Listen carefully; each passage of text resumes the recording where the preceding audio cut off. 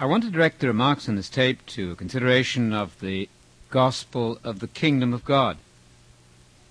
It's an extremely easy thing to discover by simply opening the New Testament and beginning to read in Matthew, Mark, and Luke, that when Jesus preached the saving gospel, the gospel has a label. It's called the gospel about the kingdom of God. That was the central message of Jesus. It was his passion. It was the tool and instrument by which he invited sinners to become saved. The same is exactly true of the Apostle Paul, and this is hardly surprising because Paul was under the Great Commission, and Jesus in Matthew 28 had said, "Go into the whole world and preach exactly the same things as I've been preaching to you." In other words, take the same message, the same saving gospel as I've been announcing to you, and as I've been announcing around the cities of Judea and Samaria, and take that same gospel, the Great Commission says, to the whole wide world, to all the nations. Indeed, in Matthew 24:14 we read, "This gospel about the kingdom of God will be heralded in the whole wide world for all the nations, and then the end of the age will come." That's to say, Jesus will come back to inaugurate that kingdom, the subject of his own gospel, the kingdom of God. It seems to us that the evangelical world is in a tremendous muddle about what the gospel is. A recent article in Christianity Today says that most Christians cannot define the gospel if asked to do so. Now I repeat that. Most evangelicals cannot articulate the gospel if asked to do so. I want to suggest to you that that is nothing short of a disaster. Can one have accepted the gospel if one cannot articulate it at all? If one doesn't know what the gospel is and cannot speak of it with clarity, is it clear that one has accepted it and understood it? I think the situation must be perilous and dangerous at this point. Another series of articles in Christianity Today allowed 7 or 9, I think, top spokesmen to define the Christian gospel. There was an extraordinary variety of explanations. Almost nothing was said about the kingdom of God. And yet plainly, the gospel is about the kingdom of God. Jesus came into Galilee preaching the gospel of God, Mark 1:14 and 15, and said, "Repent and believe the gospel about the kingdom." He said, the kingdom of God is approaching. Repent, turn, be converted, reorientate yourself, and believe that gospel about the kingdom of God.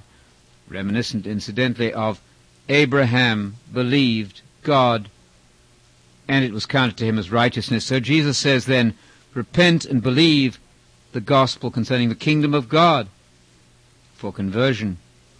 In Matthew 13:19 we find that the word of the kingdom, not any old word, but the word about the kingdom, the same as the gospel of the kingdom, is the seed or germ of immortality to be sown in the hearts of men. And it's only when they understand and grasp and embrace and accept that gospel of the kingdom that they can possibly be accepting Jesus. You know, the Bible doesn't speak about accepting Jesus or asking Jesus into your heart. Rather, it speaks about God accepting us when we receive the gospel of God about the kingdom of God as preached by Jesus. Now back to that series of articles in Christianity Today. 9 leading spokesmen attempted to articulate the gospel. There was an extraordinary confusion, an extraordinary lack of any reference to the main agenda in the gospel as Jesus preached it, the gospel about the kingdom. This prompted a letter from a professor of missiology, Professor Charles Tabor, Professor Emeritus of World Mission, from the Emmanuel School of Evangelism in Johnson City, and he said this: "I read with the greatest interest the 9 statements attempting to answer the question, what is the gospel or good news? I'm amazed," he went on, "I'm amazed and dismayed to find not even a passing mention of the theme which was the core of Jesus' gospel in 3 of the 4 accounts, the kingdom of God. Every one of those statements in Christianity Today," he said, "reflects the individualistic reduction of the gospel that plagues American evangelicalism." You see, if one hasn't grasped that the gospel is about the kingdom, what has one grasped of the New Testament? This is the ABC. This is the foundation of everything. The rock, essential gospel message concerns what Jesus called the kingdom. So then, what would this be? To believe in the gospel of the kingdom, as Jesus commanded in his first command. Repent and believe the gospel about the kingdom, Mark 1:14 and 15. Well, if one traces the kingdom through Mark, one will find that it's obviously a kingdom which hasn't yet come. It would be very strange for Mark, as an editor, to set up a document in which he intends you to understand that the kingdom of God came with the ministry of the historical Jesus, and then at the end to have Joseph of Arimathea, whom from Matthew's account we know was a Christian, a discipled and instructed Christian. Joseph of Arimathea in the 15th chapter of Mark is still waiting for the kingdom of God after the end of the ministry of Jesus. And so, had he missed it? Are we to understand that the kingdom of God had come indeed with the ministry of Jesus, and yet Joseph, as a Christian, is still waiting for it? It makes no sense at all. The fact is that Mark did not intend us to believe that the kingdom of God had come, except in the sense that the spirit of that kingdom was being displayed in advance of the coming of the kingdom, properly speaking. That's why in the Lord's Prayer, where we begin with evangelism, because everybody at least who knows anything at all of the Bible knows thy kingdom come, and we point out that thy kingdom come, of course, means that the kingdom hasn't come. You don't pray for the coming of the kingdom if it's already come. In addition to that, where we lay the foundation of the kingdom message in Matthew, the first gospel, when John the Baptist in the 3rd chapter introduces the idea of the kingdom of God or kingdom of heaven, of course those two terms are entirely synonymous, no difference at all. They mean exactly the same thing. And any system of theology which tries to tell you that the kingdom of God is different from the kingdom of heaven is introducing a fatal confusion into the teaching of Jesus from the start. John introduced the gospel of the kingdom of heaven. He announced that it was at hand and commanded repentance. He then talked about fleeing from the wrath to come. And he defined the kingdom as that time when judgment will divide between the good and the bad. It's the time when the wheat, the good seed, are ushered into the barn, B-A-R-N, of the kingdom, the barn of the kingdom, and the wicked are destroyed like the chaff which blows away in the wind. That's what the kingdom of God is. It's the coming of judgment to destroy the wicked at the return of Jesus, and the coming of the kingdom to be inaugurated at the same time at the future coming of Jesus. That fact about the kingdom is clearly laid out in Matthew 3, and that, of course, is the beginning of our New Testament documents, and we learn the facts about the kingdom progressively. It therefore makes a considerable nonsense of the gospel from the start if one fails to tell the public that the kingdom is essentially, primarily, predominantly that kingdom which is going to come when Jesus returns. Another good place to start would be Luke chapter 19, verse 11 and following, where precisely that question about the presence or future of the kingdom was asked. The people there in Luke 19 thought that the kingdom of God was going to appear immediately, implying, of course, that it hadn't yet appeared in the ministry of Jesus, but they thought it was going to come right now, at that point in the ministry of Jesus. Why? Because the text says Jesus was standing in the proximity of Jerusalem, and it should be pretty clear then, not only to that audience, but to us, that the kingdom is something headquartered in Jerusalem. That's why they thought, because the king, the Messiah, was standing near to Jerusalem, it would appear reasonable to suppose that the kingdom of God, that's to say, the royal empire, the Davidic empire promised by all the prophets, and the basis of the Abrahamic covenant, the land promise, it would be reasonable to suppose that that kingdom was going to appear immediately. Well, of course. And what did Jesus do? Did he say, well, folks, you've missed it. The kingdom is really not an empire in the Davidic sense at all. It's just the rule of God in your hearts. It's just ethics and good behavior now. It's just a ministry of exorcism and the casting out of demons. And so you've misunderstood the kingdom. Don't expect the kingdom to come. Did Jesus say anything like that? Well, of course not. He most carefully and specifically said, the kingdom of God, as you correctly understand it, because I'm near Jerusalem and I'm king of that kingdom and I will rule in Jerusalem, that kingdom is not going to come immediately. In fact, I'm going to leave. I'm the king. I'm the nobleman. I'm going off to heaven to acquire possession of that kingdom, to be authorized to rule in that kingdom, and then I'm going to return, establish the kingdom, reward my followers with positions of executive power in the kingdom, authority over 5 cities, 10 cities, and so on, and I'm going to slay my enemies. Exactly the picture we had in Matthew 3, the destruction of the wicked, the ushering of the good seed of the kingdom, the royal personnel, into the kingdom of God when Jesus returns in power and glory, which hasn't happened yet. You see, if we lose track of this framework of the kingdom teaching in the Synoptics, we have lost the entirety of the Christian faith. Churches constantly lament the fact that they're not doing very well. It's hardly surprising. Firstly, they've dropped the gospel as Jesus preached it. They've dropped the vocabulary of Jesus, which was always about the gospel of the kingdom of God, as we see most clearly in the summary statements given by Matthew. In Matthew 4:23, Jesus went about all of Galilee, proclaiming, heralding the gospel concerning the kingdom of God. And again in 9:35, a summary statement holding together the whole gospel of Matthew, so that we would never forget the gospel is about the kingdom and nothing else, the king and the kingdom. So firstly, they have abandoned the gospel for some so-called Pauline gospel, which is not a Pauline gospel at all, because Paul did not make the mistake of dropping the kingdom from the gospel. Secondly, if on a rare occasion an evangelical preacher does mention the precious phrase gospel of the kingdom, he almost certainly collapses that future kingdom immediately by concentrating almost exclusively on the present, what he calls the presence of the kingdom. Now, granted that the spirit of the kingdom, the power of the kingdom, was being demonstrated in advance of the coming of the kingdom, properly speaking, in the ministry of Jesus. That's not the emphasis. The presence of the kingdom is not where the center of interest lies in the Synoptic Gospels. Not at all. Let's point out that the kingdom in Mark is something future. In the 9th chapter, it's the kingdom which comes when the wicked are destroyed, just as we saw in Matthew 3.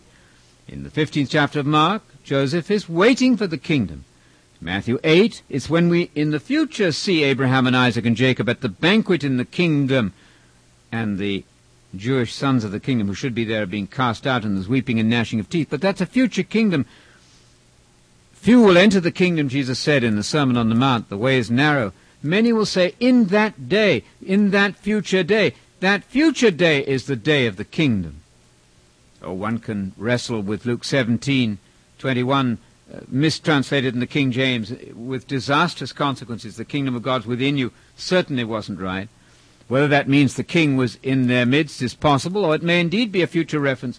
When the kingdom does come in the future, it will be all over. It will not be localized. It will not be a question of saying, lo here, lo there, rushing off into the wilderness. No, the kingdom of God will be massively evident, like lightning shining from one end of the sky to the other. That's what the kingdom of God is.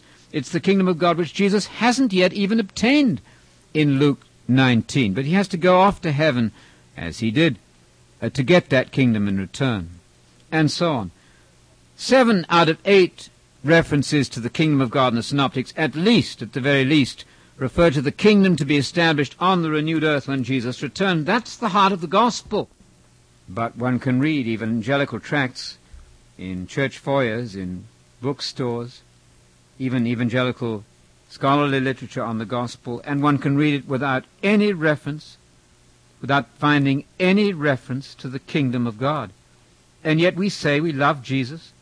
Why don't we speak the language of Jesus and use his words? No wonder he said, he was ashamed of me and my gospel and my words.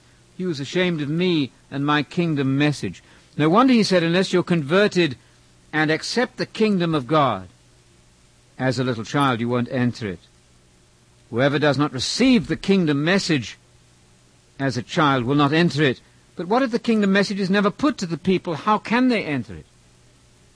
Ask a dozen Christians attending faithfully at church Wednesdays and Sundays, year after year, what is the kingdom of God? Or better still, what is the gospel? Almost certainly they will not say. The gospel, of course, is about the kingdom of God. And direct them to Acts 8:12, where Philip there was preaching the gospel about the kingdom of God. It was only when they had intelligently grasped the gospel of the kingdom and the name of Jesus, that they were ready to be baptized, to enter the Christian faith, only on condition of intelligent understanding of the gospel of the kingdom. The same is true in the parable of the sower. The whole point there is that one's eyes must be open to the kingdom of God before one can repent. It would be very cruel to ask a man to repent and to receive Jesus if one doesn't offer him the terms on which Jesus makes that possible. What good is it to invite a man to be forgiven by Jesus if he remains in blindness about the very thing that requires forgiveness? That's to say, the failure to grasp and understand the teaching of Jesus. Mark 4:11 and 12 says, that's only when people understand the kingdom, have their eyes open to the kingdom, that they're ready to be converted and forgiven. Mark 4:11 and 12.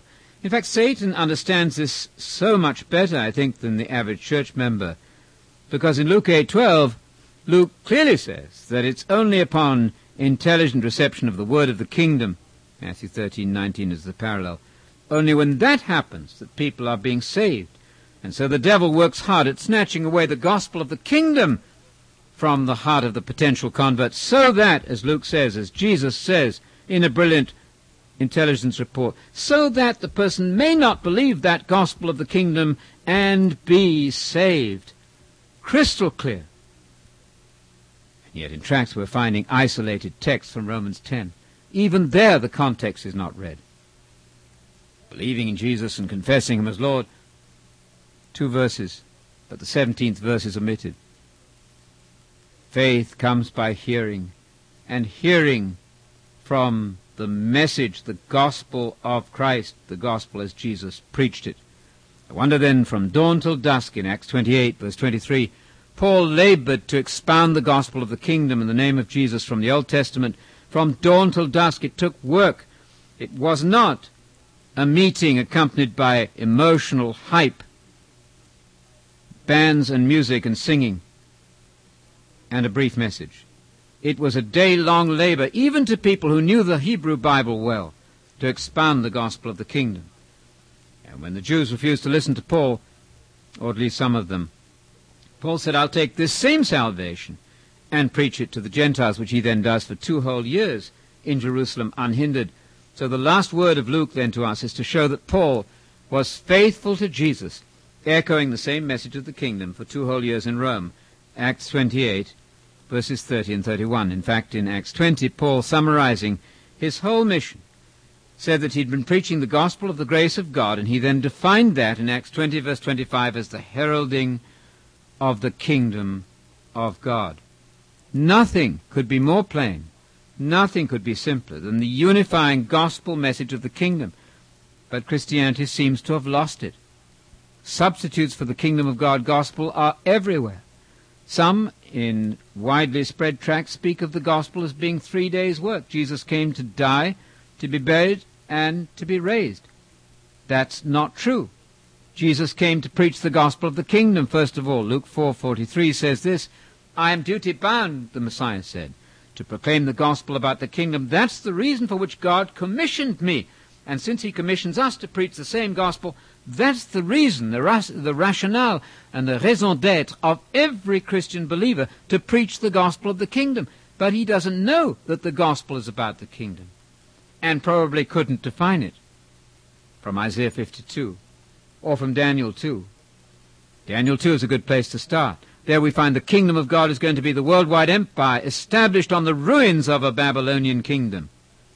The kingdom of God is the messianic empire to be established under the whole heaven, that's to say, on a renewed earth. This planet renewed, not some distant ethereal heaven, but this planet renewed. The kingdom of God in Daniel 7, verses 14, verses 18, 22, 27, all of that is central to the preaching of the gospel. And then in Isaiah 40, the glory of the Lord is going to be revealed. And Isaiah 52, verse 7, our God will have become king. That's to say in prophecy. He hasn't become king yet. He's going to become king. And that's the time when the 7th trumpet sounds, as Revelation 11, 15 to 18 says, at the 7th angel trumpet, the kingdom of this world, the satanic kingdom of this world, at present the kingdom in which the devil is master. The whole world lies in the power of the evil one, 1 John 5:19. The devil is deceiving the entire world, Revelation 12, verse 9. That kingdom is going to change hands dramatically, absolutely, catastrophically, cataclysmically, only at the seventh trumpet, when the dead will be raised from death, not from some intermediate floating in heaven, but from death, the sleep of death, into the kingdom of God, as it then will become when Christ returns. That's the kingdom in which the disciples of all the ages are going to reign as executives with Messiah. If we suffer with him, we'll reign as kings with him, Paul said to Timothy. And it was a slogan of the early church. 1 Corinthians 6, verse 2, don't you know the saints are going to manage the world? In the future, that is when Jesus comes back. But don't imagine that you're a king now, he said. You're not ruling anything now. You're the scum of the earth. If you're an apostle, if you're a disciple, you're probably being rejected everywhere. But you're going to be vindicated. Don't you know? Have you forgotten, Paul says, that the saints are going to manage the world? That's exactly Matthew 19:28, where Jesus promised that in the regeneration of the world, when the world is newborn, when the world is restored to its Edenic perfection, as all the prophets prophesied, when that happens, then the Messiah will reign, and you too will be promoted to sit on thrones to administer the 12 tribes of Israel, regathered and converted at that time in the land renewed. That's Matthew 5, verse 5. Blessed are the meek of all peoples who respond to the gospel. They are going to have the land as their inheritance, irrespective of the blood that flows in their veins. No Jewish privilege here, except in the sense that the church is the Israel of God, Galatians 6:16, and therefore entitled to all the promises in the Abrahamic and Davidic covenants. And so the fact is simply this. When Jesus said that the meek are going to inherit the earth, quoting Psalm 37, he's simply substantiating and confirming the great Abrahamic covenant, now extended, of course, since the death of Jesus to the Gentiles and so on, so that all of us, as one group, neither Jew nor Greek, slave nor master, and so on, male or female, all are one, the one Israel of God, the true circumcision, Philippians 3, verse 3. The pattern of the New Testament is very simple, provided, however, one doesn't get muddled by going to listen to sermons about departure to heaven. We've dropped the term kingdom from the gospel. This is a serious loss of information. The kingdom of God must be restored to the gospel. Everything in the New Testament looks forward to that grand restoration, Acts 3:21. Heaven must retain the nobleman, Acts 3:21. Heaven must retain the Messiah until the time comes for the apokatastasis, the restoration, the putting back right of everything that's in a mess now, the straightening out of the world, which will be achieved and implemented only at the return of Jesus. It's no good trying to fix the world now, much less to try to help the world with a distorted gospel. The church had better sit in church and learn the gospel before it goes out to preach anything to anyone. Otherwise, it certainly goes out with a blunted tool, with a half-gospel. And that won't do. Galatians 1 is fair warning that any compromise of the gospel, any addition to it, any subtraction to it, must be anathema, because a false gospel offers false assurance to the believer, invites him to think that he's saved when he's not. That's a terrible tragedy. Only the true gospel can save, and that gospel must be worked out beginning in Genesis 12, because Galatians 3:8 says that the gospel was preached ahead of time to Abraham.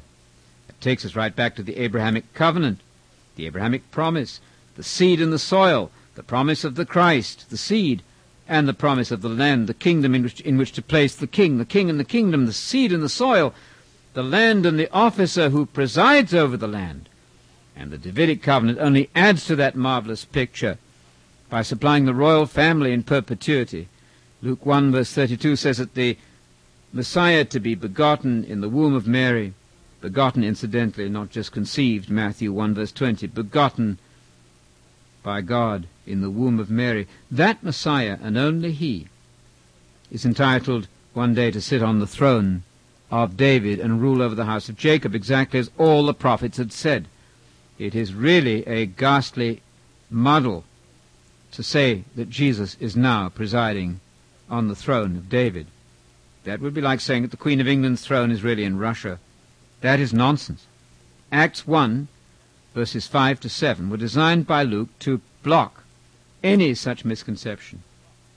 In Acts 1:3, the disciples were involved in a 6-week seminar with the risen Christ, where, of course, the topic was his favorite topic, the kingdom of God, Acts 1:3. They discoursed together for 6 weeks on the kingdom of God. These were disciples who had already preached the kingdom, knew exactly what that was, but needed even further instruction. In Acts 1:6, then, they asked their final question. The right question, of course. These apostles, these holy apostles, were not dumb idiots. They were about to go to the world as accredited agents of the risen Jesus. They knew exactly what they were talking about. Jesus, as instructor, was more than sufficient. At the end of that period of 6 weeks, they said, well, since you're talking about the Spirit coming, does that mean the kingdom of God is going to come immediately? Jesus very clearly distinguished in his answer between the coming of the Spirit at Pentecost in a few days' time and the future coming of the kingdom as the restored theocracy to Israel, which it always was, the blessed coming kingdom of David. That restored theocracy, that world empire to come, was not going to come at Pentecost, he said. This exactly, of course, fits with Luke chapter 19. All of this is very clear until, A, one drops the term kingdom from one's vocabulary, or B, collapses the future kingdom into the present. These are the mistakes that have to be corrected. It's impossible to read the Bible intelligently with the wrong framework. But ever since the time of Origen and the allegorizing church fathers, the kingdom of God has been under a cloud and in a fog. Strength will return to the church when the gospel of the kingdom is restored, when the gospel is restored, in fact. Matthew 24:14 states that this gospel about the kingdom, that's the only gospel there is and ever was, the one and only gospel of the kingdom, with the kingdom being made clear and offered to the potential convert as his hope and his anchor, and as conveying and transmitting to him the very spirit and the mind of Jesus. When that kingdom comes, the world will be full of the knowledge of God. Till that time, the kingdom will make some progress in terms of individual believers. The spirit of the kingdom, the promise of the kingdom, the hope of the kingdom is present, the preaching of the kingdom is present, but the kingdom itself lies in the future. Thy kingdom come. It's a simple fact that Jesus was a herald of the gospel of the kingdom.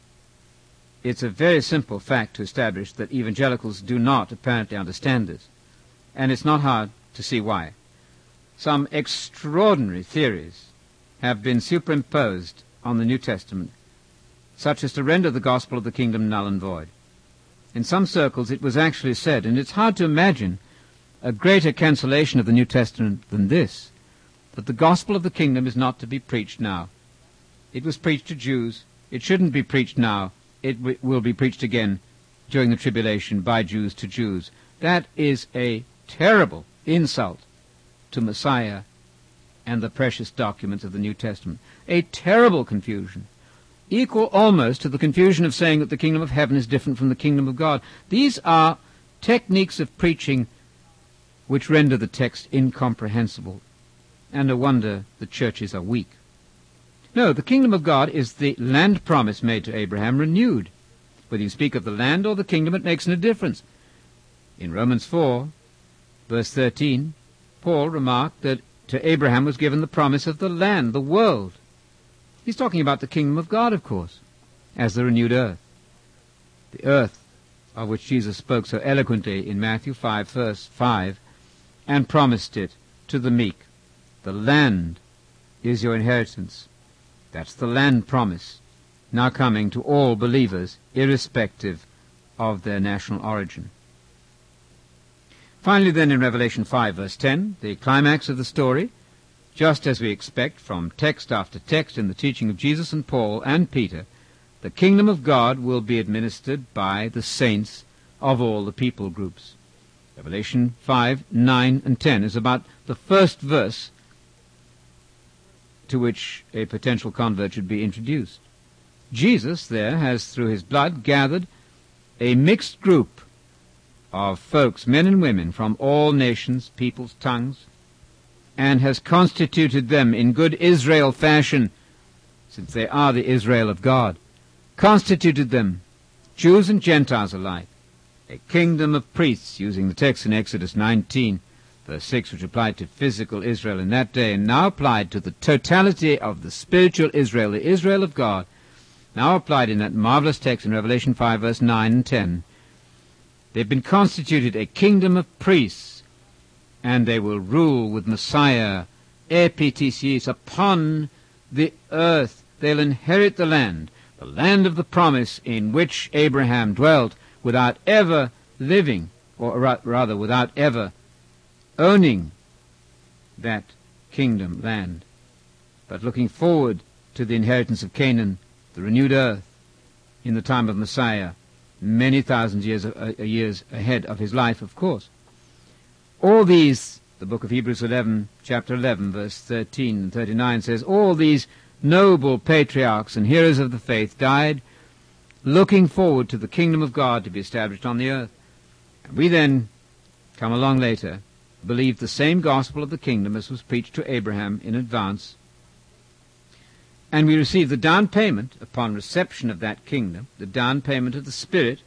That Spirit is itself called the Spirit of the promise, Ephesians 1, 14 and 15. The Spirit that is of the promise made to Abraham, the promise of the kingdom which God has guaranteed to all who love him, James chapter 2, verse 5. The story coheres beautifully once the vocabulary is put back in place and the gospel is defined as the kingdom, the word of the kingdom, the word of God, which is not just a synonym for the Bible at all, but it's the gospel within the Bible. And I mentioned that in passing, that to speak of the word of God as simply a synonym for the Bible is highly confusing. Is to talk of the core of the apple as though it was synonymous with the apple itself.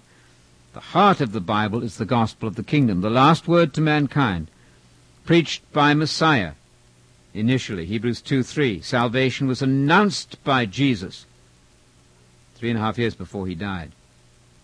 To speak of Jesus as only a Savior who dies and rises is to destroy the gospel, and that tragically has happened.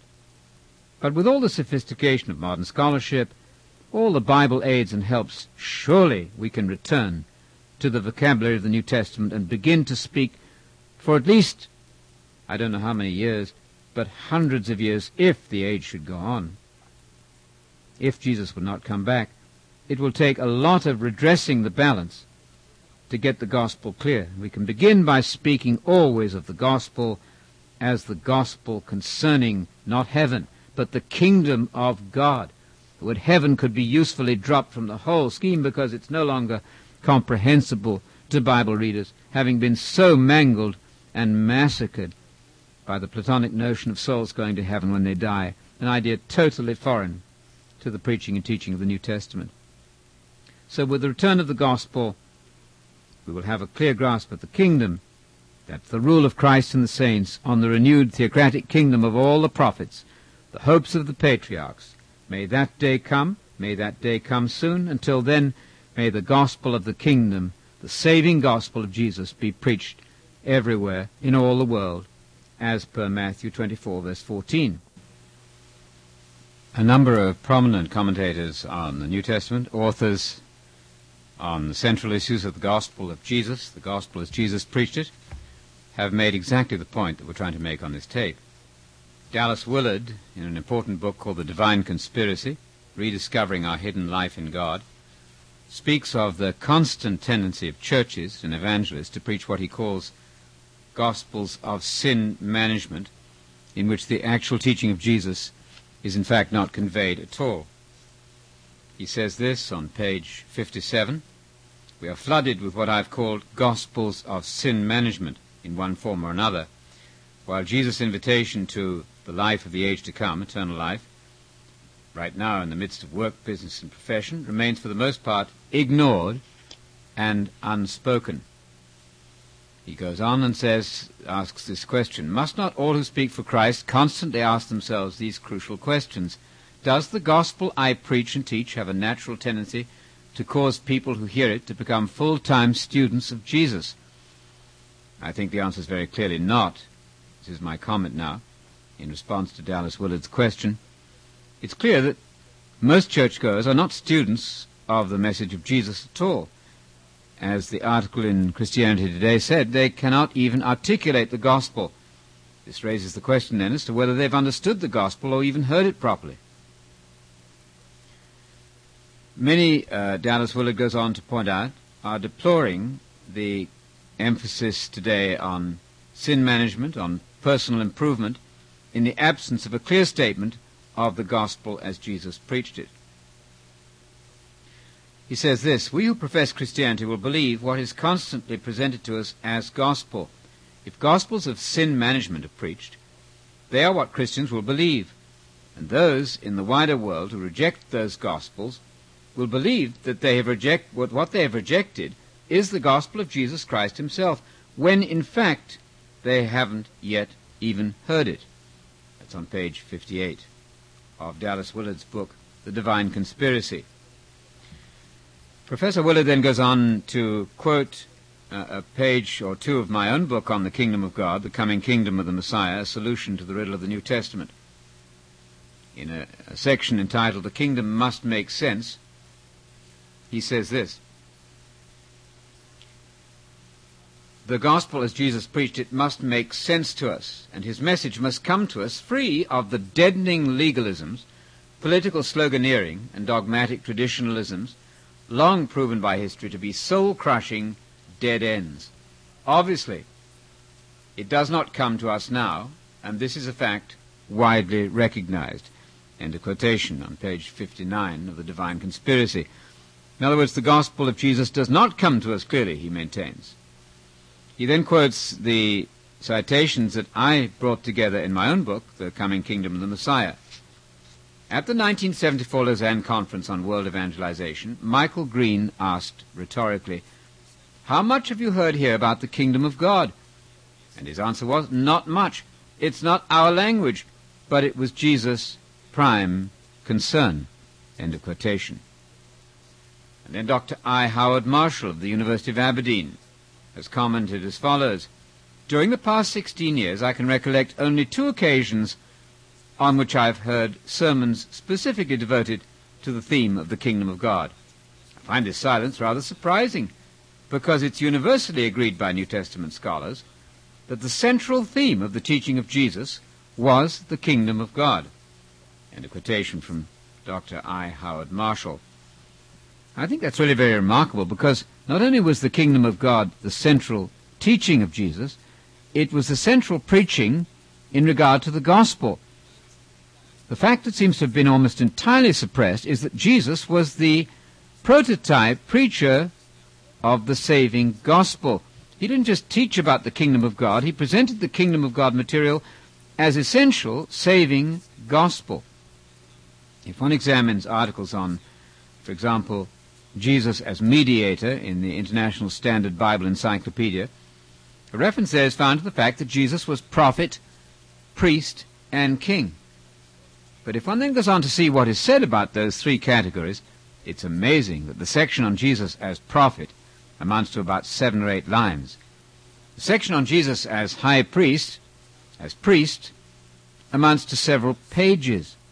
Surely it's possible to discern from this extraordinary reduction of Jesus in his function as prophet the fact that his gospel of the kingdom has been suppressed. It simply isn't preached. Jesus, in other words, is not preached. Professor Willard then, in his book The Divine Conspiracy, goes on to quote from Peter Wagner, perhaps the best-known leader in the worldwide church growth movement. And he also refers to the unanimous opinion of modern scholarship that the kingdom of God was indeed the message, and we should add, the gospel of Jesus. And Peter Wagner says this, quote, I cannot help wondering out loud why I haven't heard more about the kingdom of God in the 30 years I've been a Christian. I certainly read about the kingdom enough in the Bible, but I honestly cannot remember any pastor whose ministry I've been under actually preaching a sermon on the kingdom of God. As I rummage through my own sermon barrel, I now realize that I, myself, have never preached a sermon on the kingdom. Where has the kingdom been? End of quotation from Peter Wagner. Now, surely that's the most engaging quotation. Peter Wagner has been planting churches all over. Peter Wagner has not been preaching what Jesus preached. It must therefore follow that Peter Wagner has been founding churches in the name of Jesus, sailing under false colors. One cannot plant a church, a Christian church, in the absence of the very saving message of Jesus himself. Peter Wagner, on his own confession, has not been preaching the gospel. He's never even preached on the kingdom of God. That must mean he's never preached the gospel. Professor Willard goes on to say this: does what we've discussed in this chapter not make it clear that serious difficulties currently bar people of good intent from an effectual understanding of Jesus' gospel for life and discipleship? One could add to these quotations many others, which likewise, from various denominational quarters, deplore the fact that the gospel as Jesus preached it has been silenced. Jesus, in other words, has been muzzled. Now, that's not to say that the name of Jesus has not been used widely. Of course it is. Jesus is offered for salvation. But you see, the devil only really has one trick, and that is to separate Jesus from his teachings.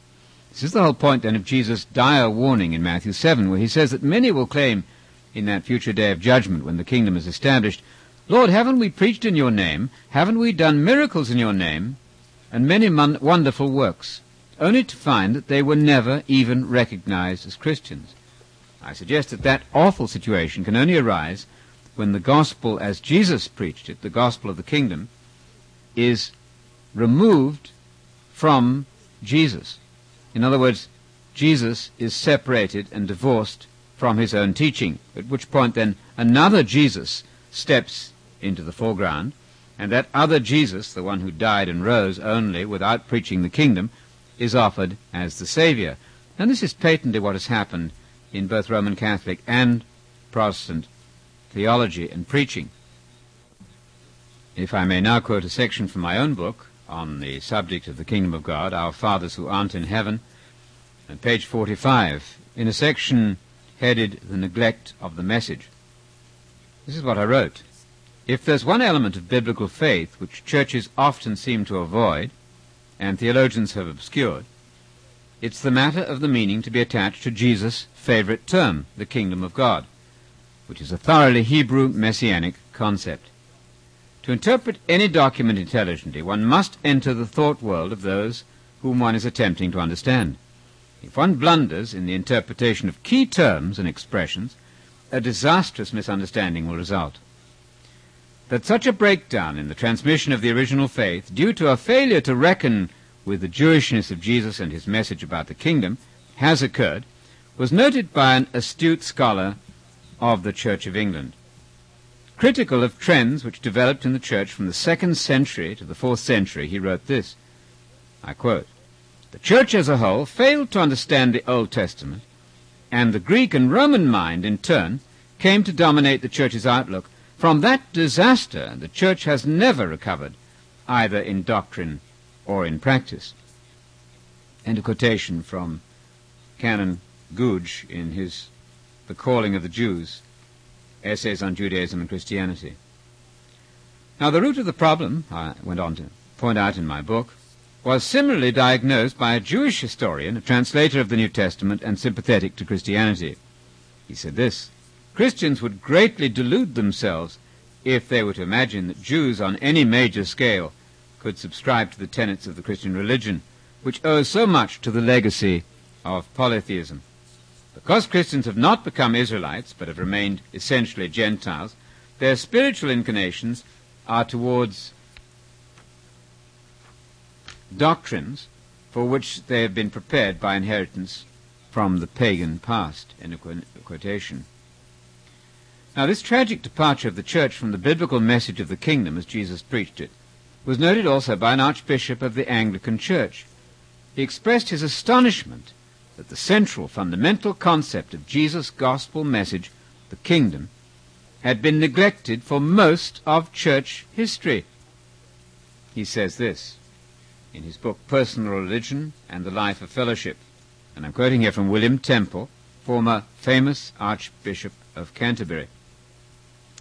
He wrote, "Every generation finds something in the gospel which is of special importance to itself and seems to have been overlooked in the previous age, or sometimes in all previous ages of the church.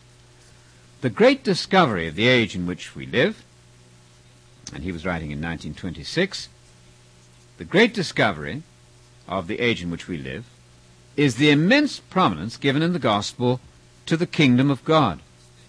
To us," he said, "it is quite extraordinary that it figures so little in the theology and religious writings of almost the entire period of Christian history.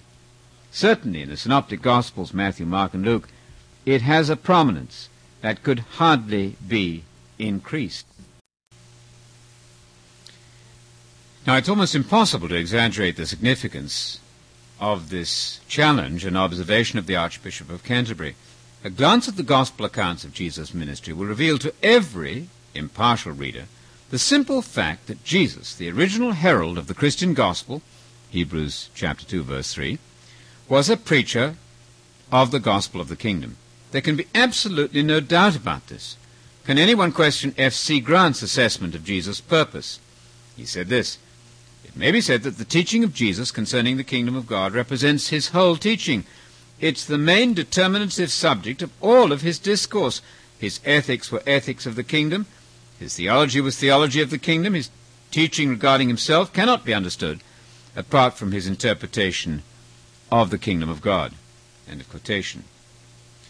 Now, it's equally clear that Jesus intended his own kingdom message, the gospel or good news, to be the chief concern of those who claim to represent him for the whole period of history until his promised return in the future. Giving his marching orders to the church, Jesus commanded his followers to teach everything he had taught to those whom they were going to disciple and initiate into the faith by baptism. Matthew 28, verses 19 and 20, the Great Commission. The task of the faithful, as Jesus saw it, would be to preach this gospel about the kingdom in all the world. Matthew 24, verse 14. It's a very simple matter to document the absence of the gospel of the kingdom of God from the church's preaching in the past and now. Just listen to evangelistic tapes, and with very rare exceptions, Dr. John Piper would be one of those exceptions, there's not even a mention of the phrase gospel of the kingdom. And as we saw in the Christianity Today magazine, attempts to define the gospel by leading writers, 9 of them, produced exceedingly little explanation, if even a mention, of the kingdom of God. Now listen, for example, to the call of evangelists today to potential converts. Is the phrase gospel of the kingdom the main subject of the appeal for men and women to become Christians? Do pulpits the length and breadth of the land resound with clear expositions of what Jesus meant by the gospel of the kingdom, and indeed what he meant by repent and believe the gospel of the kingdom? Mark 1, 14 and 15. Apparently this is not the case. In his book Church Growth and the Whole Gospel, the noted American church planter Peter Wagner agrees with George Ladd that modern scholarship is quite unanimous in the opinion that the kingdom of God was the central message of Jesus. And Peter Wagner, as we saw a few moments ago, then was astonished at the fact that he himself, although he'd planted multiple churches, had never in fact preached the gospel of the kingdom. A Roman Catholic writer comes to the extraordinary admission that what he had learned in seminary did not include an explanation of Jesus' message about the kingdom. B.T. Viviano, in his book The Kingdom of God in History, says this: "As a teacher of New Testament literature, it early became obvious to me that the central theme of the preaching of the historical Jesus of Nazareth was the near approach of the kingdom of God. Yet, to my amazement, this theme played hardly any role in the systematic theology I had been taught in the seminary, Upon further investigation, I realized that this theme had in many ways been largely ignored in the theology and spirituality and liturgy of the Church in the past 2,000 years. Exactly the same finding as we read from the Archbishop of Canterbury just a moment ago. And when that theme had not been ignored, Viviana went on to say, it has often been distorted beyond recognition. How could this be? End of quotation. Do we realize what's being said here?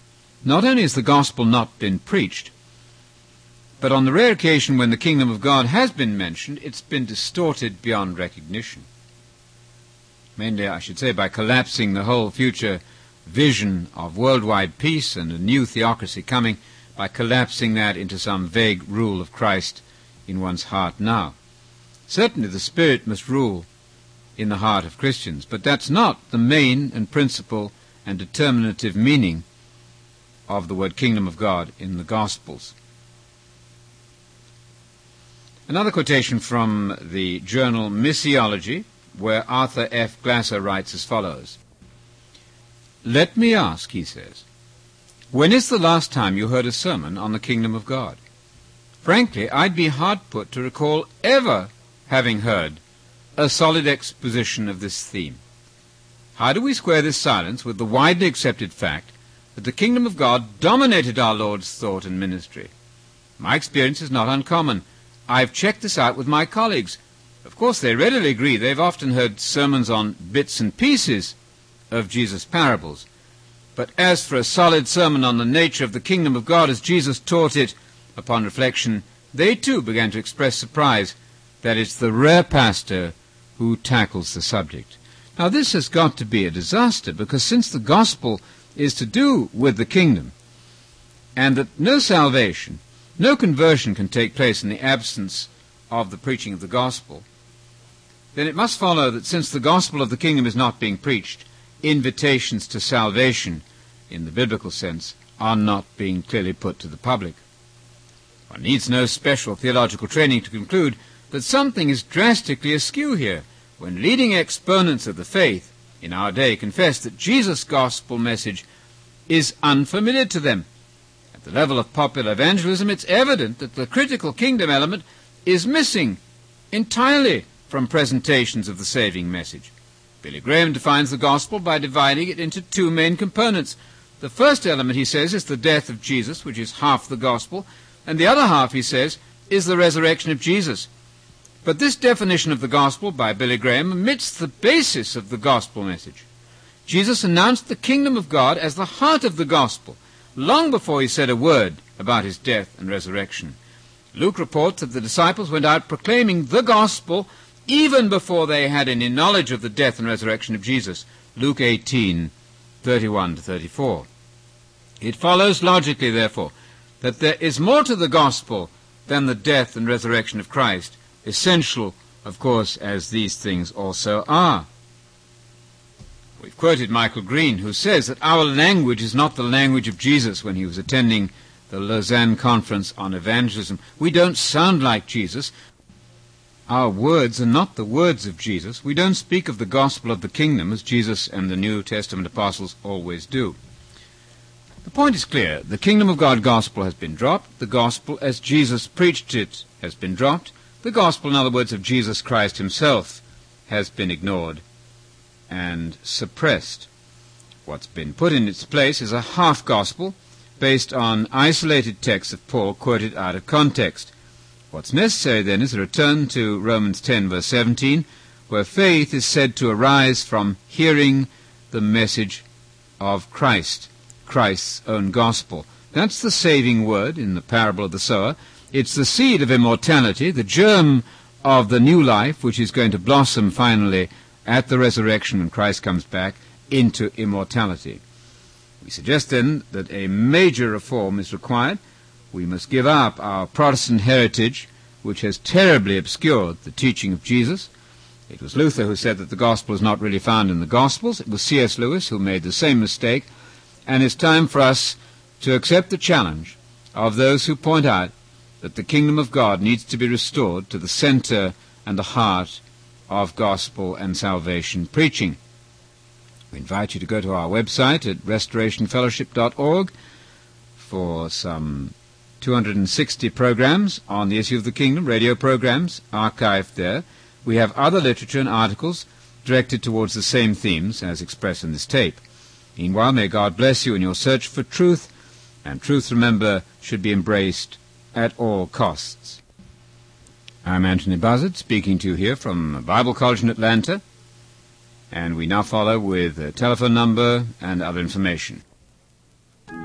You have been listening to Focus on the Kingdom. Sir Anthony Buzzard has written a book entitled The Coming Kingdom of the Messiah, a solution to the riddle of the New Testament. For this book and other free literature, contact us at Atlanta Bible College, Box 100,000, Morrow, Georgia, 30260. That's Atlanta Bible College, Box 100,000, Morrow, Georgia, 30260. Or you may call 1-800-347-4261. That's 1-800-347-4261.